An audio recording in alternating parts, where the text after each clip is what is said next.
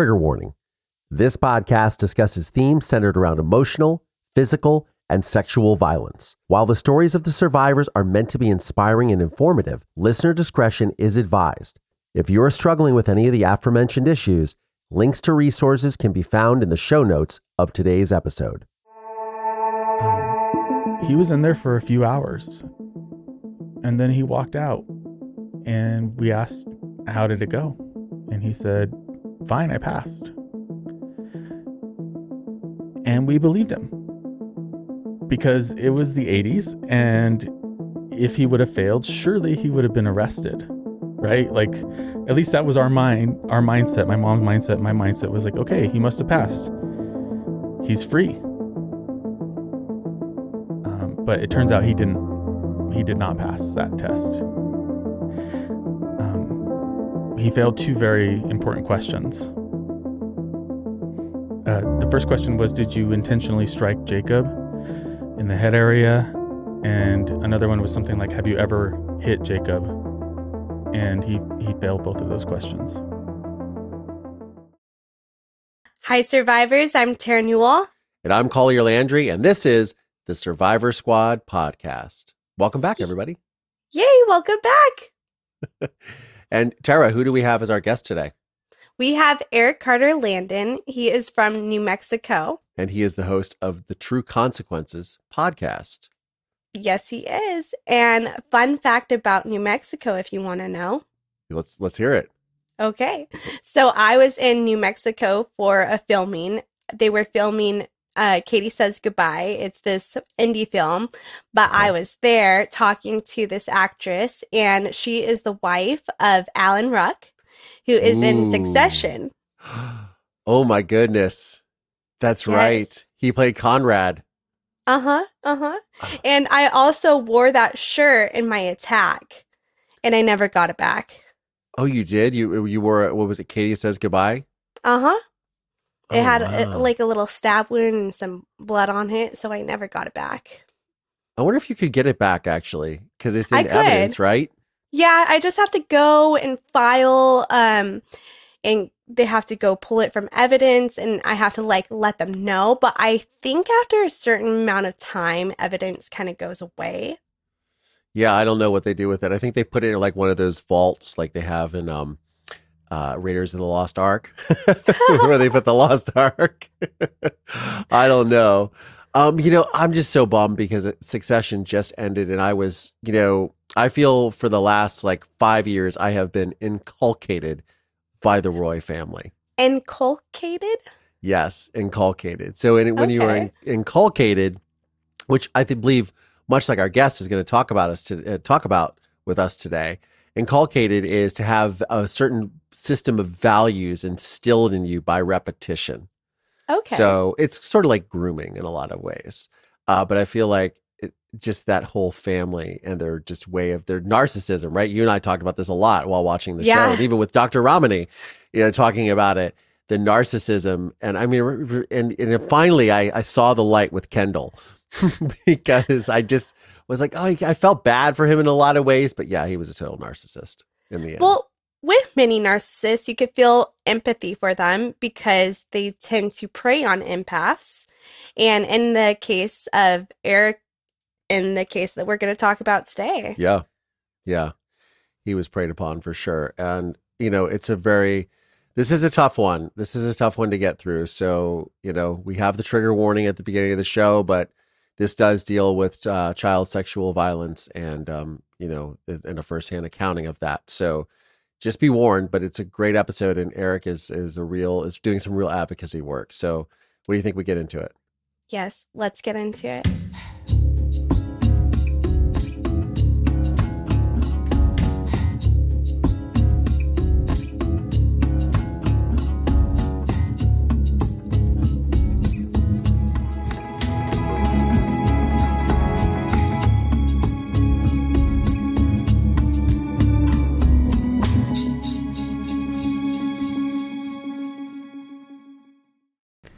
So, thank you for coming on today and sharing your story. We appreciate it so much. And I know that your brother today is just so proud of you. And I just like,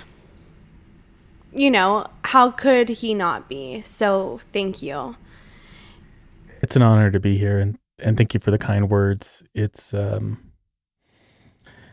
it's a tough story. It was tough to live, it's tough to talk about, it's tough to listen to.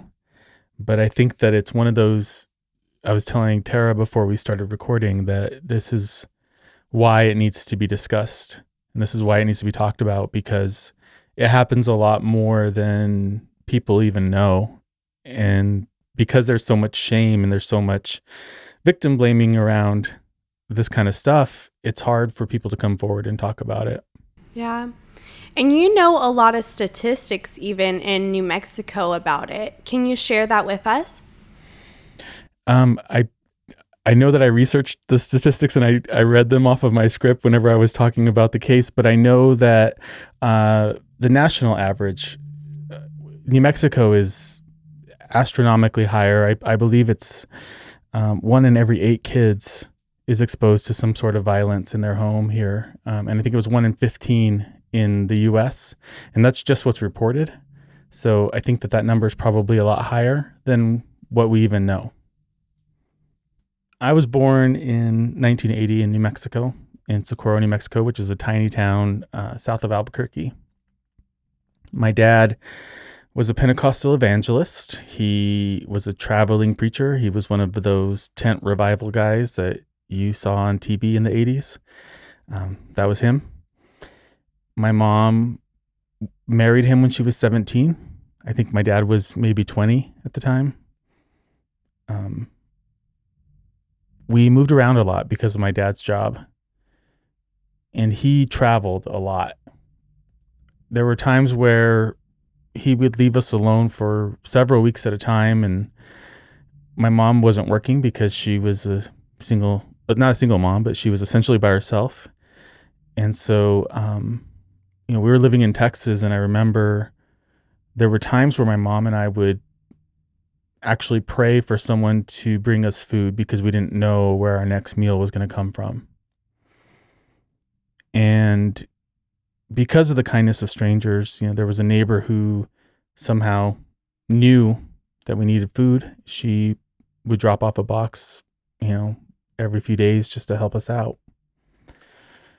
And so we're living in Texas at the time, and my mother finds out that my dad is having an emotional relationship with another woman. And I think that was the last straw for her, where, she was dealing with a lot, and my brother Jacob had already been born by this point. So it was even more difficult for her because Jacob was a baby and I was, not even in preschool yet. And so she decided to go back to New Mexico to be with her family because she knew that she could get some assistance with the kids, So we moved back. And around the same time, my dad's best friend started coming around. And this guy is somebody that my whole family has known for their entire lives. His father married my parents. His father was also a minister. His sister married my mom's brother. His aunt was my godmother. So we were all very connected. And he starts coming around and showering my mom and I with love and affection and attention, things that we were starved for at the time. And he knew everything that was going on in my family's relationship and my mom's relationship because he was my dad's best friend. They talked all the time. And so he used that information to start to try to build a relationship with my mom. And in the beginning, it was pretty awesome. He was a nice guy. He loved to drive fast cars and listen to Aerosmith and lots of really cool music that I was into. He let me watch The Terminator, even though I was way too young to be watching that movie. And so I adored the guy. You know, he had candy all over his house, and that was like my favorite thing. My mom was excited because now there's this male figure who, you know, she knows. She starts to have a relationship with him, and, you know, everything seemed okay. And then Jacob started to have injuries that were unexplainable and pretty serious injuries. He would have bruises and bumps, cuts on his body. And then one day he gets a brain injury and a skull fracture. And he has to be operated on. They have to drain brain fluid from around his skull area, I guess. And so he has to wear this like styrofoam helmet. And my mom is really not sure what's going on. Her boyfriend is telling her that I am jealous of Jacob and that I'm hitting Jacob and I'm kicking Jacob and punching Jacob and pinching Jacob. And that he thinks that I kicked Jacob and that's why he had a skull fracture. I've talked to a lot of people, a lot of experts, and a lot of them, most of them agree, maybe all of them agree, that a 6-year-old would not have the force of strength to fracture a baby's skull just with a kick. And so It's I also don't very, very hard to fracture an infant's skull, is it not? Yeah. Yeah, and then the story changed. He said that he left me alone with Jacob while he took his kids to his mom's house, or to their mom's house, and that I picked Jacob out of the crib and dropped him, and that's how he fractured his skull. I don't remember that happening. I don't remember kicking Jacob. I don't remember being jealous of Jacob. I prayed for him to be born. You know, this was... I wanted a brother more than anything.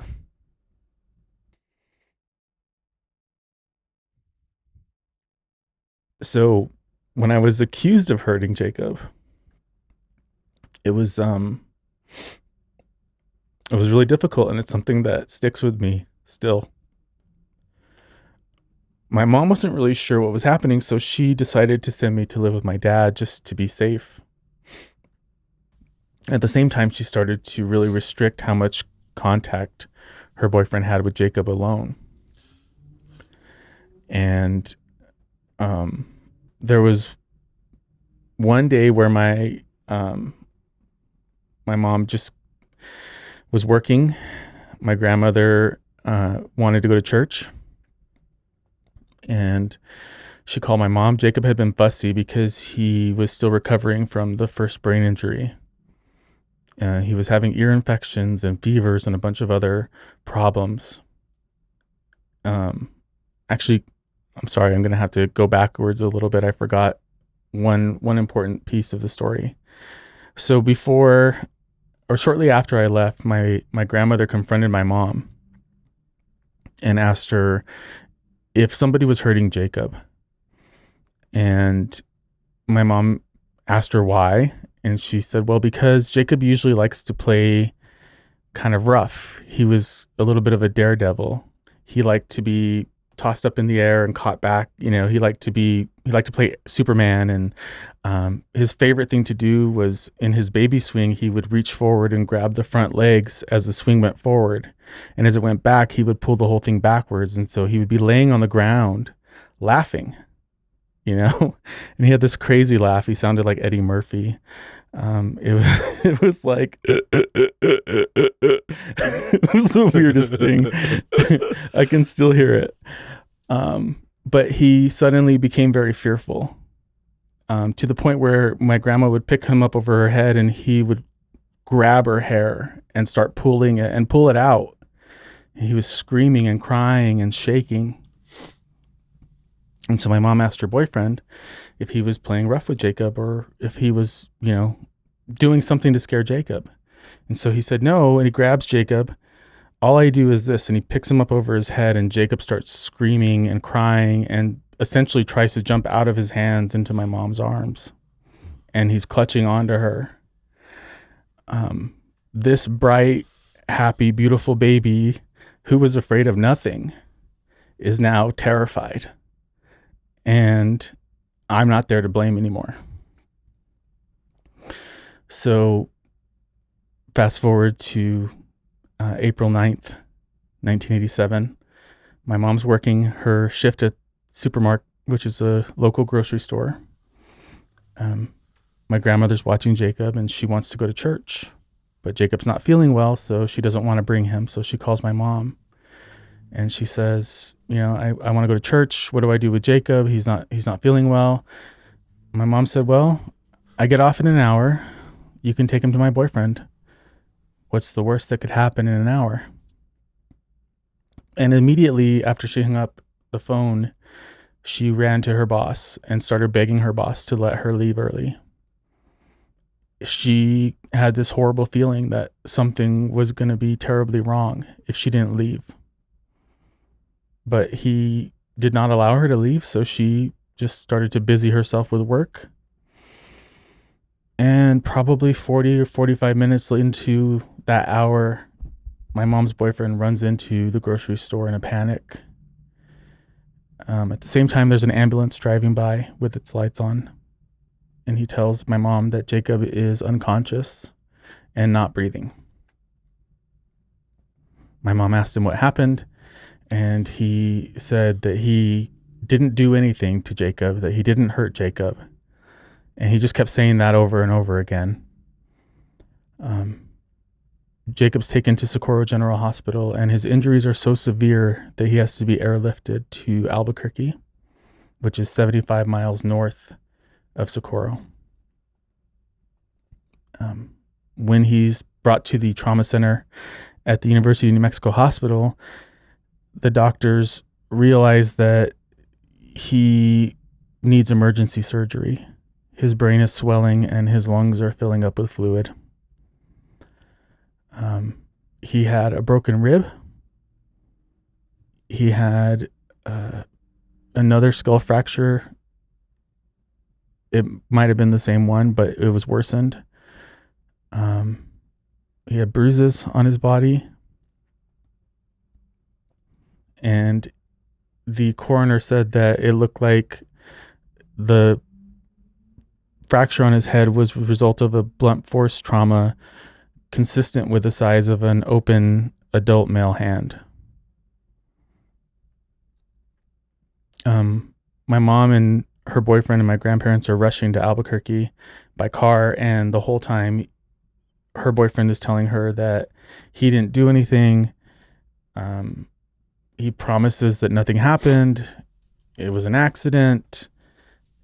His first story was that he was dubbing cassette tapes.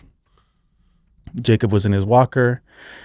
Jacob was fussy, so he gave him some blank tapes to play with. He set Jacob on the couch, and as he turned around to change the tape from one side to the other, Jacob had fallen off and hit his head on the coffee table and started vomiting. But that is not consistent with the injuries that Jacob had. That would have been more of a sharp force trauma, and it probably would have been in the front of his head instead of the top of his head. There were several versions of this story. They usually start with the dubbing of tapes, so I feel like maybe that part might be true. But there was a version where he claimed to have picked Jacob up. Jacob fell out of his hands and hit an armchair.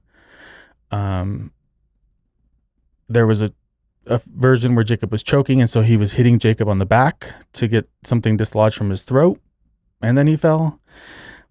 There were about 5 or 6 versions of that story that were told, depending on who asked and when the question was asked.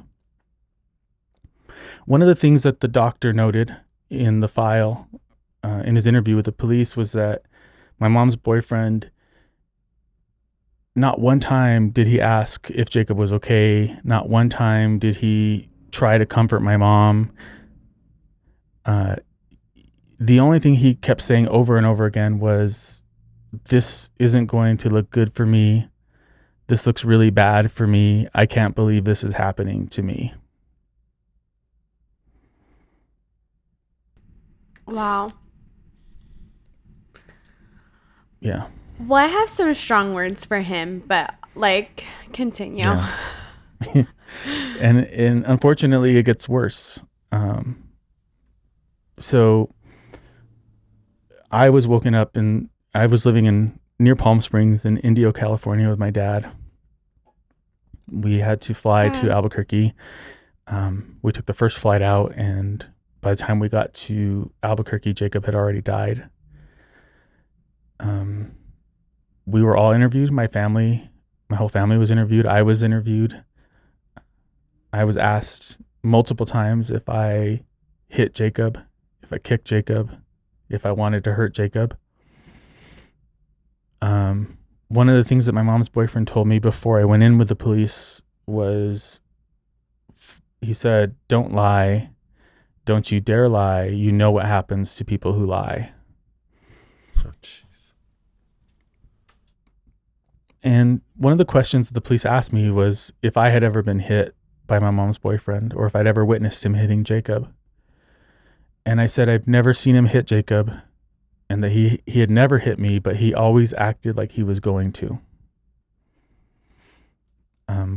Which I don't really remember saying that, but it was in the records. So Like one of those, like where he would draw back, yeah, you know, like with those fear and like make you flinch type things. yeah. So my mom, you know, when she was questioned, police asked her if they felt that, or if she felt that he was capable of hurting Jacob, if her boyfriend was capable of it. And she said, "I don't think so." And she really didn't. You know, like I said, we had known this person our entire lives. Sure. Sure. He had never given any indication that he was that kind of person. And so my mom started to kind of, she just really wasn't sure if he was responsible or if it was an accident. You know, we were kind of letting the investigation play out, and one of the things that happened, so he had told my mom he wanted to talk to her to explain his side of the story, to tell her what really happened. I still have all the letters that he wrote her saying all of that stuff. But he told her the only place that he wanted to talk to her was at Jacob's grave, which I don't even know if that means anything, but I just think it's really, really weird, really suspicious. And why would you take a grieving mom to her son's grave to talk to her? Like, that just doesn't make any sense. The graveyard's pretty remote. There's really not a lot of people around there. So, you know, I don't know if he was trying to get her alone to hurt her or something, but she didn't meet him there. She actually was kind of staying away from him. And I didn't understand what was happening fully at that point. I didn't really start to question whether he was capable of or responsible for Jacob's death until one day where he pulled up in my grandparents' yard and my grandfather ran out of the house saying, "Why don't you hit somebody who can talk, you son of a bitch?" Ooh. And when I saw that, then I started to kind of think, oh, maybe this person did something to Jacob. And maybe I wasn't, you know, the person responsible for hurting Jacob, or, you know, I carried a lot of guilt, even though it's pretty obvious that I wasn't responsible. It's still hard, you know? Yeah, well, as a child, it's hard to, you know, have that reality if you hurt that kid and you're believing what people are telling you. Mm-hmm. So Eric, did you grow up under the impression that you had done something to hurt your brother? Is that what you're saying? I think at the time, yeah, that was definitely what was in my mind. Yeah. So he was essentially gaslighting you into believing that you had somehow done something to your brother. Yeah. And because I was a kid, I mean, it probably wasn't that difficult, right? When you're a kid, you trust the adults around you to take care of you. Absolutely. Absolutely. And so eventually he starts to kind of weasel his way back into my mom's life. Um, he tells her, I'm going for a polygraph. This will prove once and for all that I'm not lying, and then we can start our life together. And so he invited us to go with him to the polygraph, but of course we weren't allowed inside, so we waited in the car. It was in Santa Fe, New Mexico, which is about 2 hours from Socorro. He was in there for a few hours, and then he walked out, and we asked, how did it go? And he said, fine, I passed. And we believed him because it was the 80s, and if he would have failed, surely he would have been arrested, right? Like, at least that was our mindset. My mom's mindset, my mindset was like, okay, he must have passed. He's free. But it turns out he didn't. He did not pass that test. He failed two very important questions.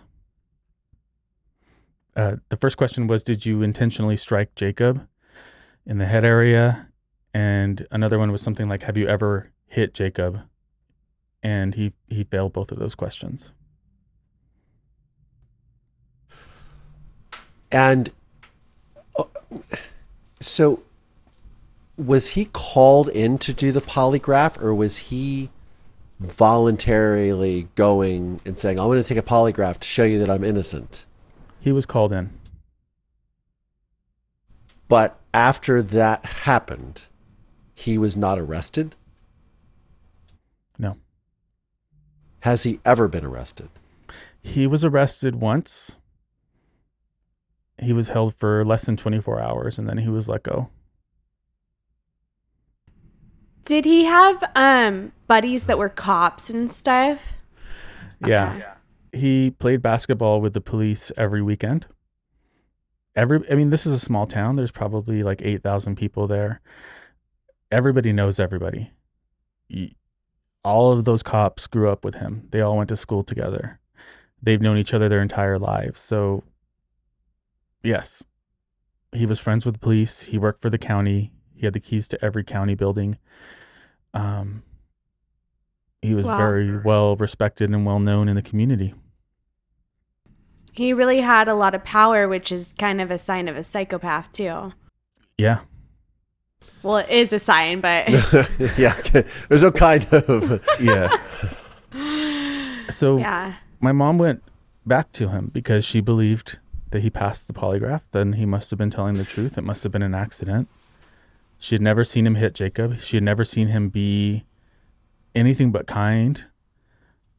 And so they started to get really serious. They moved in together. They got married. And that's when he became extremely violent with both of us.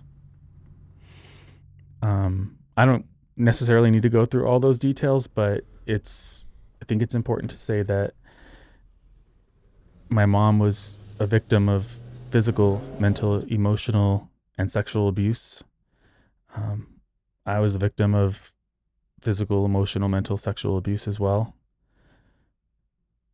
This person, this man, this monster, whatever you want to call him,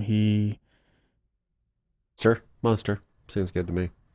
He created this hell for myself and my mom, and every day was like I didn't know if we were going to make it. I didn't know if we were going to live to see the next day. And every time he would beat my mom up, we would have to rehearse the story that we would tell everybody just so that he wouldn't get in trouble for hitting her. And every time the cops would be called by the neighbors because it was so loud, he would say that she was attacking him. She's crazy. He's defending himself. The cops would laugh. They would pat him on the back, and then they would leave. Wow. Well, I'm sorry that you had to do that. And, you know, it's these men that do this, these people that do this are so controlling, so powerful. They coerce you into this situation where you can't leave. And it takes the average of a person 7 times to leave their abuser. And so, you know, this happens with so many people. And I'm so sorry you had to go through this. And no one should have to go through this. It goes back to what you said at the top of our conversation, that this is unfortunately not an uncommon story. So my mom was being told every day, the only way you're going to leave is in a body bag. And while I was being sexually abused, I was told that if I said anything to anybody, he would murder me and my mom and nobody would ever find us. And so that was a secret I kept with me for as long as I could until I knew it was safe enough for me to say something. And I say that because a lot of people want to blame my mom for what happened in the situation. And while I think that she certainly has a level of responsibility as my parent and as Jacob's parent, it's really hard to understand what it's like to have somebody twist and warp your mind in the way that this person did to everybody around him. Absolutely. Everyone was just a tool for him to manipulate to get what he wanted. And he was really fucking good at it. Like, he was a master at it. Yeah. He knew exactly how to disarm us. He knew exactly what to do to make us fall in love with him so that we depended on him. And he knew exactly what to say to keep us in line. And I couldn't look at him. I couldn't even turn my eyes towards him without him getting angry and accusing me of giving him dirty looks. And then that would ultimately result in my mom coming to my defense and then getting beat up. Yep. And so my mom was not aware of what was happening to me. She felt in a lot of ways that she was getting the brunt of everything. And I think in some ways she probably felt like she deserved it. The amount of self-blame that she has on herself related to what happened to Jacob is, you know, when people start to victim blame my mom, I tell them you'll never come close to the amount of blame that she gives herself. Yeah. So, like, don't try. He started to groom my 14-year-old cousin. He thought that she was going to be the perfect victim for him, but he didn't really know her. If he would have known her, he probably would not have tried to groom her. And so he would call her at my grandmother's house and tell her that she was beautiful and that he'd always liked her and that he always wanted to be with her, but that nobody would ever understand. So she could never say anything to anybody because they would make fun of them or they would, you know, embarrass them or something. And my cousin really is not afraid of anybody. She has no reason to be afraid of this person because she didn't know what was going on behind closed doors in our home.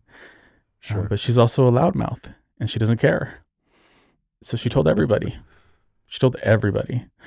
And my mom found out. My mom got really mad. And she left him. That was what she needed. She saw that he was now victimizing other people that she cared about. And she left. And immediately after that, she went to the police and she said, I want you to arrest this person for killing my son. And they said, okay, well, we'll send it to the DA and we'll see what he says. The DA told my mom that they would not press charges because she gave him an alibi. And what they're referring to is when they asked her if she thought her boyfriend was capable of killing Jacob. And she said, I don't think so. So I don't think so translates into an alibi. Well, it's not an alibi, obviously, I mean, because nobody, absolutely, nobody could have alibied him. He was the only one there with Jacob. So that was their excuse. Which he admitted, I believe. Yeah. Right? Yeah. Mm-hmm. So that was in, I think, 1991 or 92. And that was when he was arrested for less than 24 hours and released because the DA decided that they weren't going to press charges against him for Jacob's death. So he was arrested for Jacob's death, for Mhm. Jacob's murder. It was involuntary manslaughter, I think is what they Involuntary charged him with. Yeah. Sure. And so he was held for less than 24 hours. Was Yeah. there a retaliation from this individual? Yes. He stalked us for probably 3 or 4 years after that. He would follow us around town. He would come to my window at night and whisper that he was going to fucking kill me. I used to sleep under my bed because I was so afraid. Yeah. I was the shell of a person. I couldn't make eye contact with people. I apologized for everything. I would ask if I could use the restroom, and if my mom would say yes, I would say I'm sorry, and then I would run away. Ugh.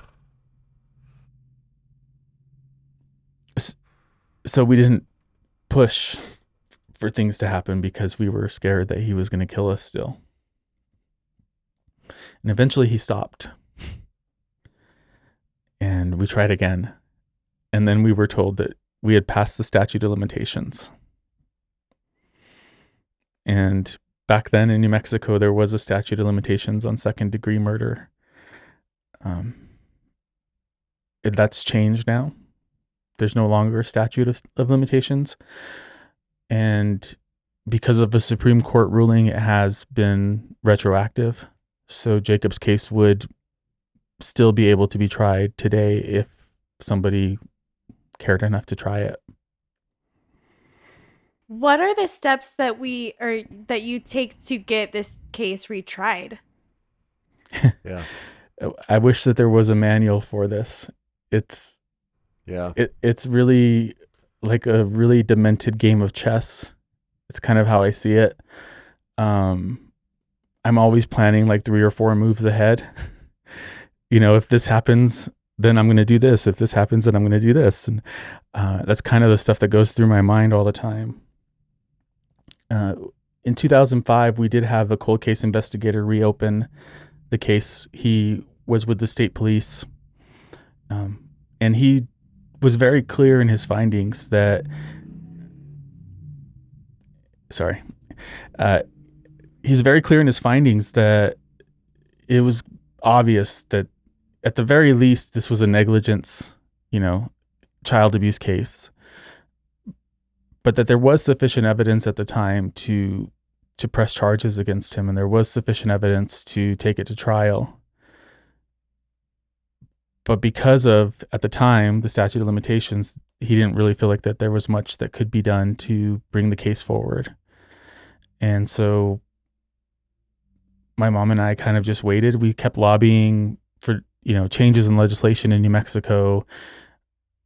And I started to watch kind of like these more child abuse cases come through New Mexico that were pretty similar to Jacob's case in my case.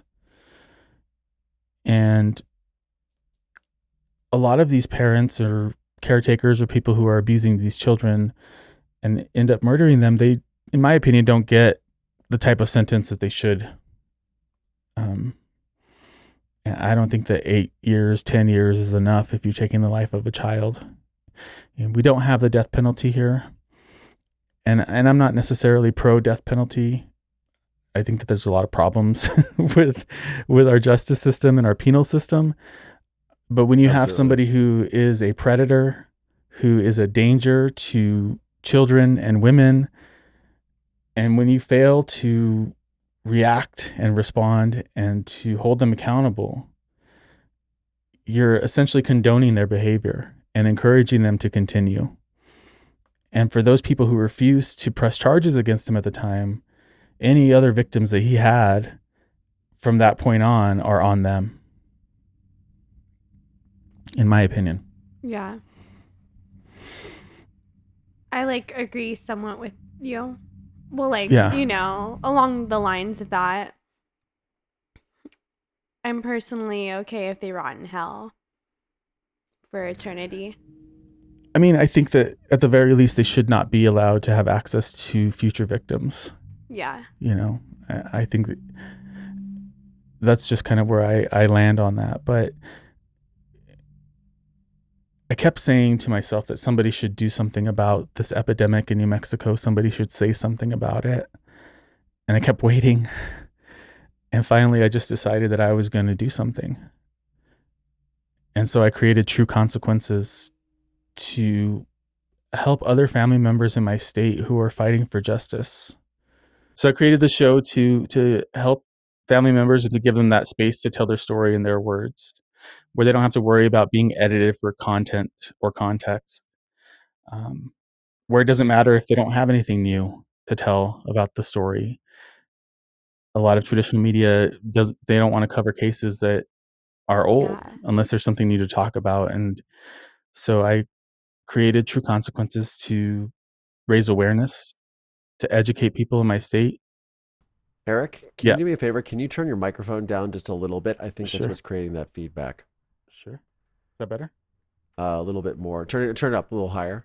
Okay. It's weird because I am on my Little, headphones. little down a little bit. Just split the difference. Hello? That's better. Okay. Thank you. Sorry about that. No, it's okay. I think that's what it's coming from. It's just the microphone's super hot. Let me just make sure that the right mic is selected. I'm looking at it. It says you have your Zoom F4. Yep. Yeah. Okay. Your kilohertz just jumped from 44 to 48 too. So I don't know what happened when you came back in, but I don't know either. Yeah. But we're here. It's all good. Yeah. So that's True Consequences was a love letter to Jacob. And as a result of telling his story and advocating for him and other podcasts and other YouTube channels, his case was reopened by the Attorney General last year. It's currently being investigated Yeah. after 35 years. Well, that's like a small victory for, and I'm so happy about that. We finally have hope for the first time in 35 years, and that feels really good. I Yeah, love that's that. amazing. That's amazing that your advocacy has led to that. That's incredible. I have a bunch of questions, but I think the first one is where is this individual? He still lives in Socorro. And he's still out running around the streets. Mm-hmm. He's much older now, but Obviously, yeah. mm-hmm. Was he a very active member of the church? No, he was kind of an outcast from the church. He was into substances, and That's what I was going to ask, if there was substance abuse that played a part in this whole thing.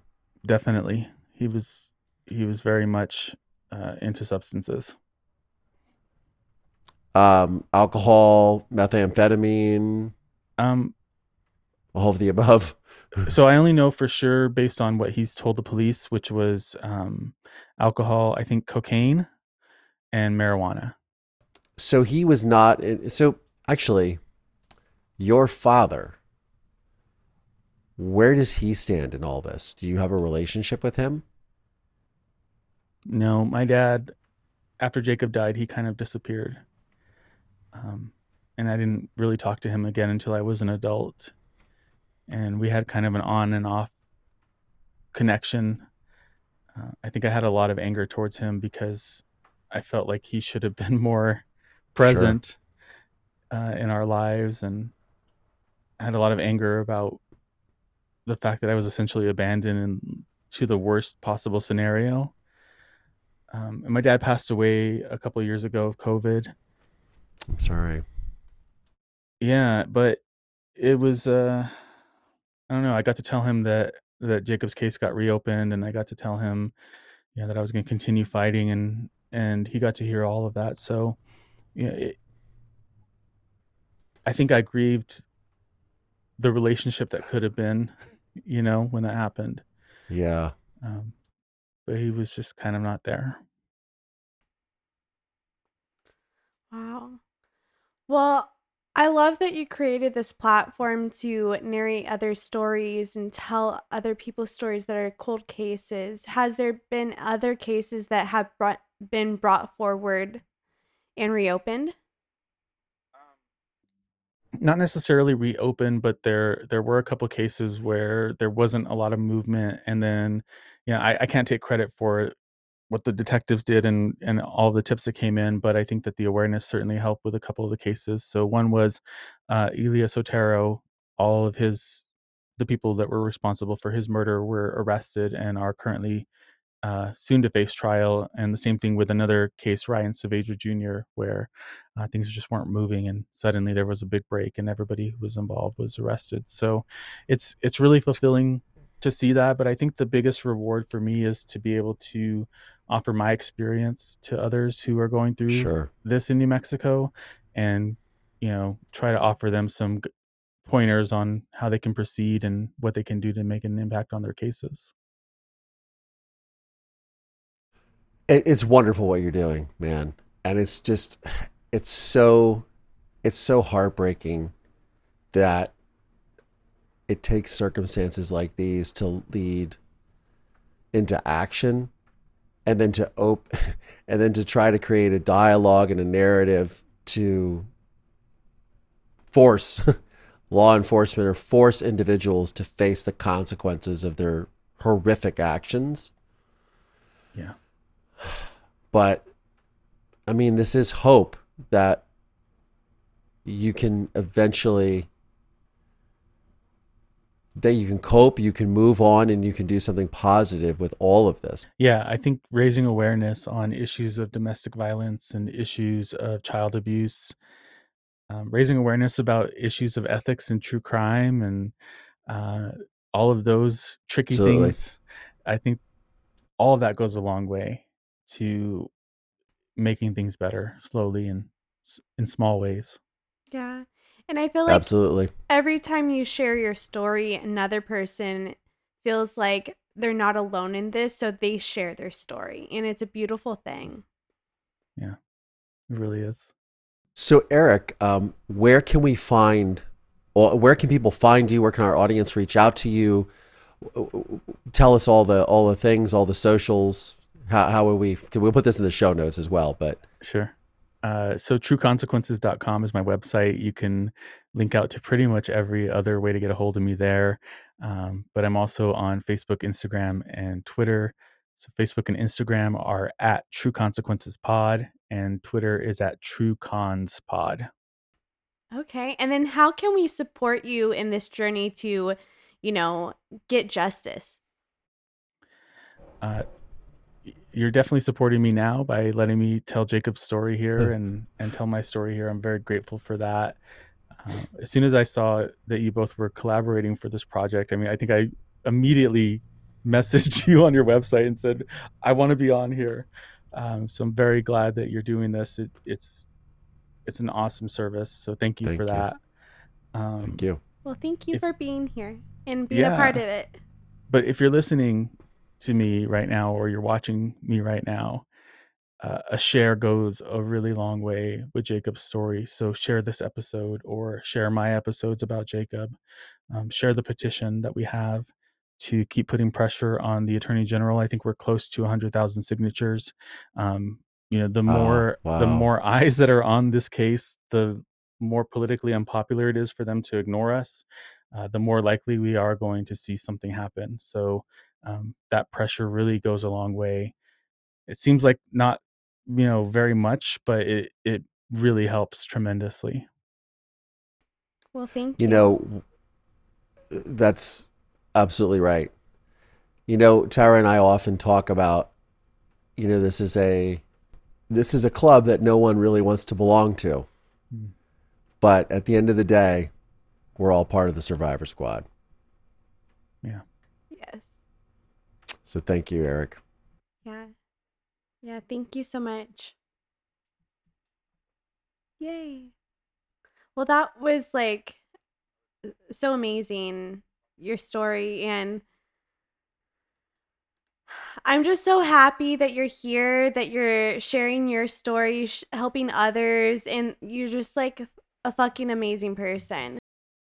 Thank you.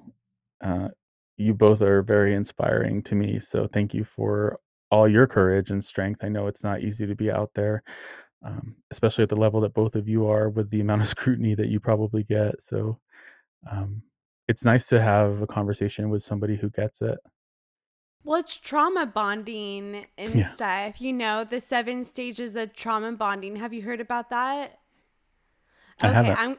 I'm going to send you an article about it because I think that if your mom knows about it, it's going to help her understand that relationship, and then, you know, less shame, less guilt for yourself, and you're like, "Oh, this guy trapped me because he Yeah. used these 7 steps." Yeah, I think victim blaming is an interesting is the wrong word. It's a strange phenomenon. Uh, The best I can kind of figure out in my mind is that it is almost like a natural defense mechanism that people have. 100%. They want to distance themselves from feeling like they could be in that situation. And so, in order to put distance between them, they try to find what they perceive somebody did wrong in that situation that they would do correctly.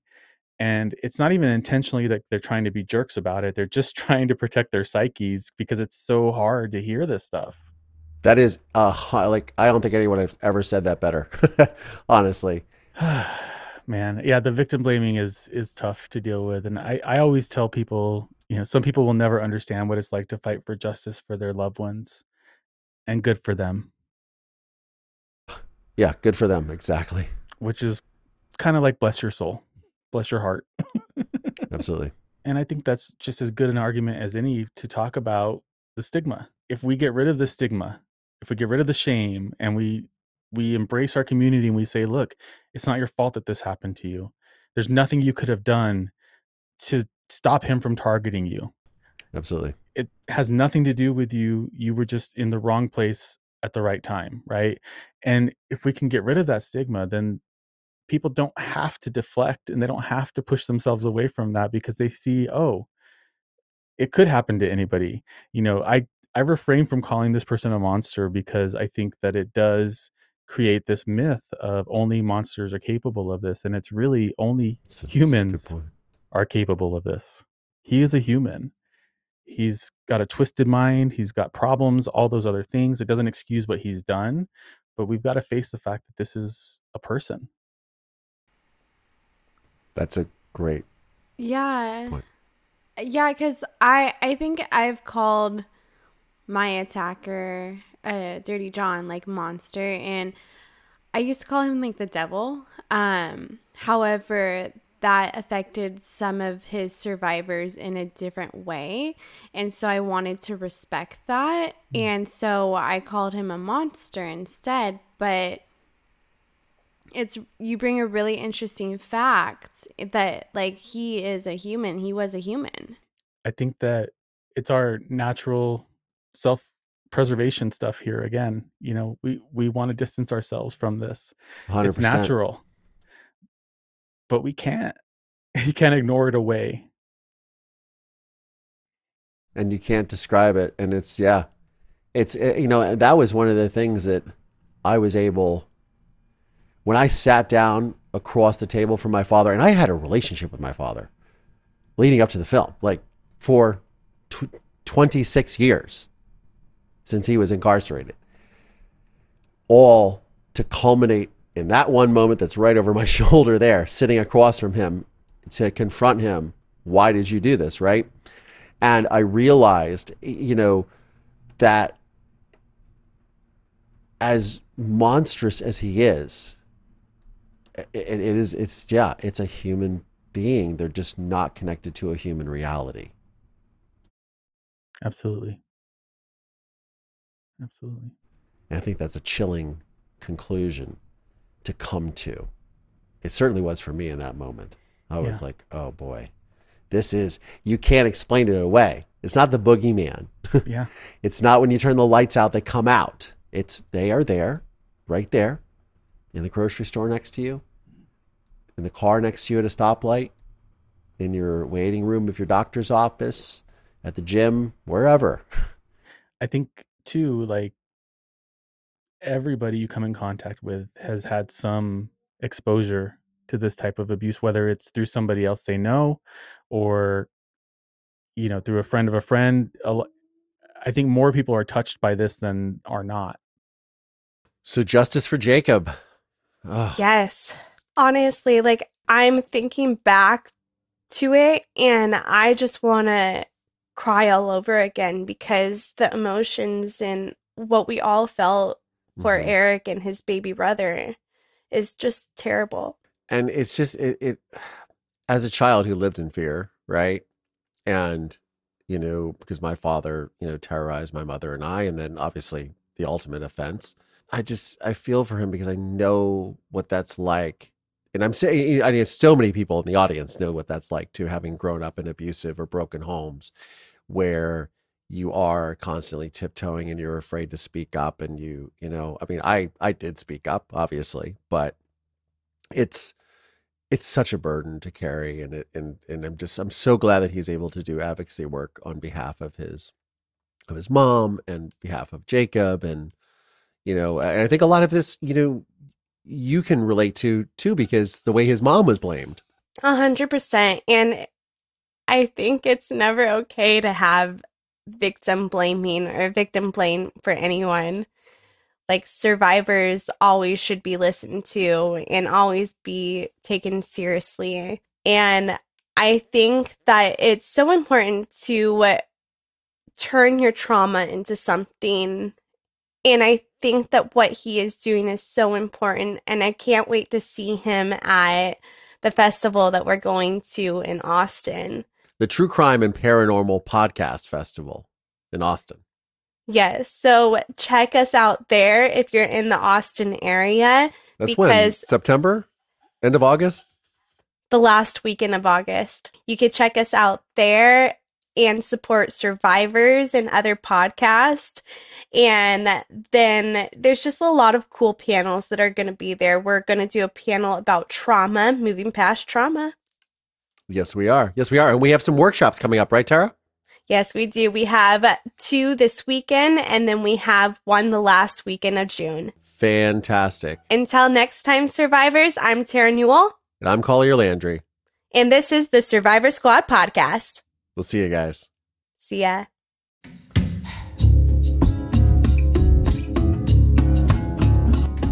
The Survivor Squad podcast is made possible by support from listeners just like you. Please subscribe via Apple Podcasts, Spotify, or wherever you get your podcasts from. And please consider supporting this program by visiting our Patreon page at patreon.com/Survivor Squad.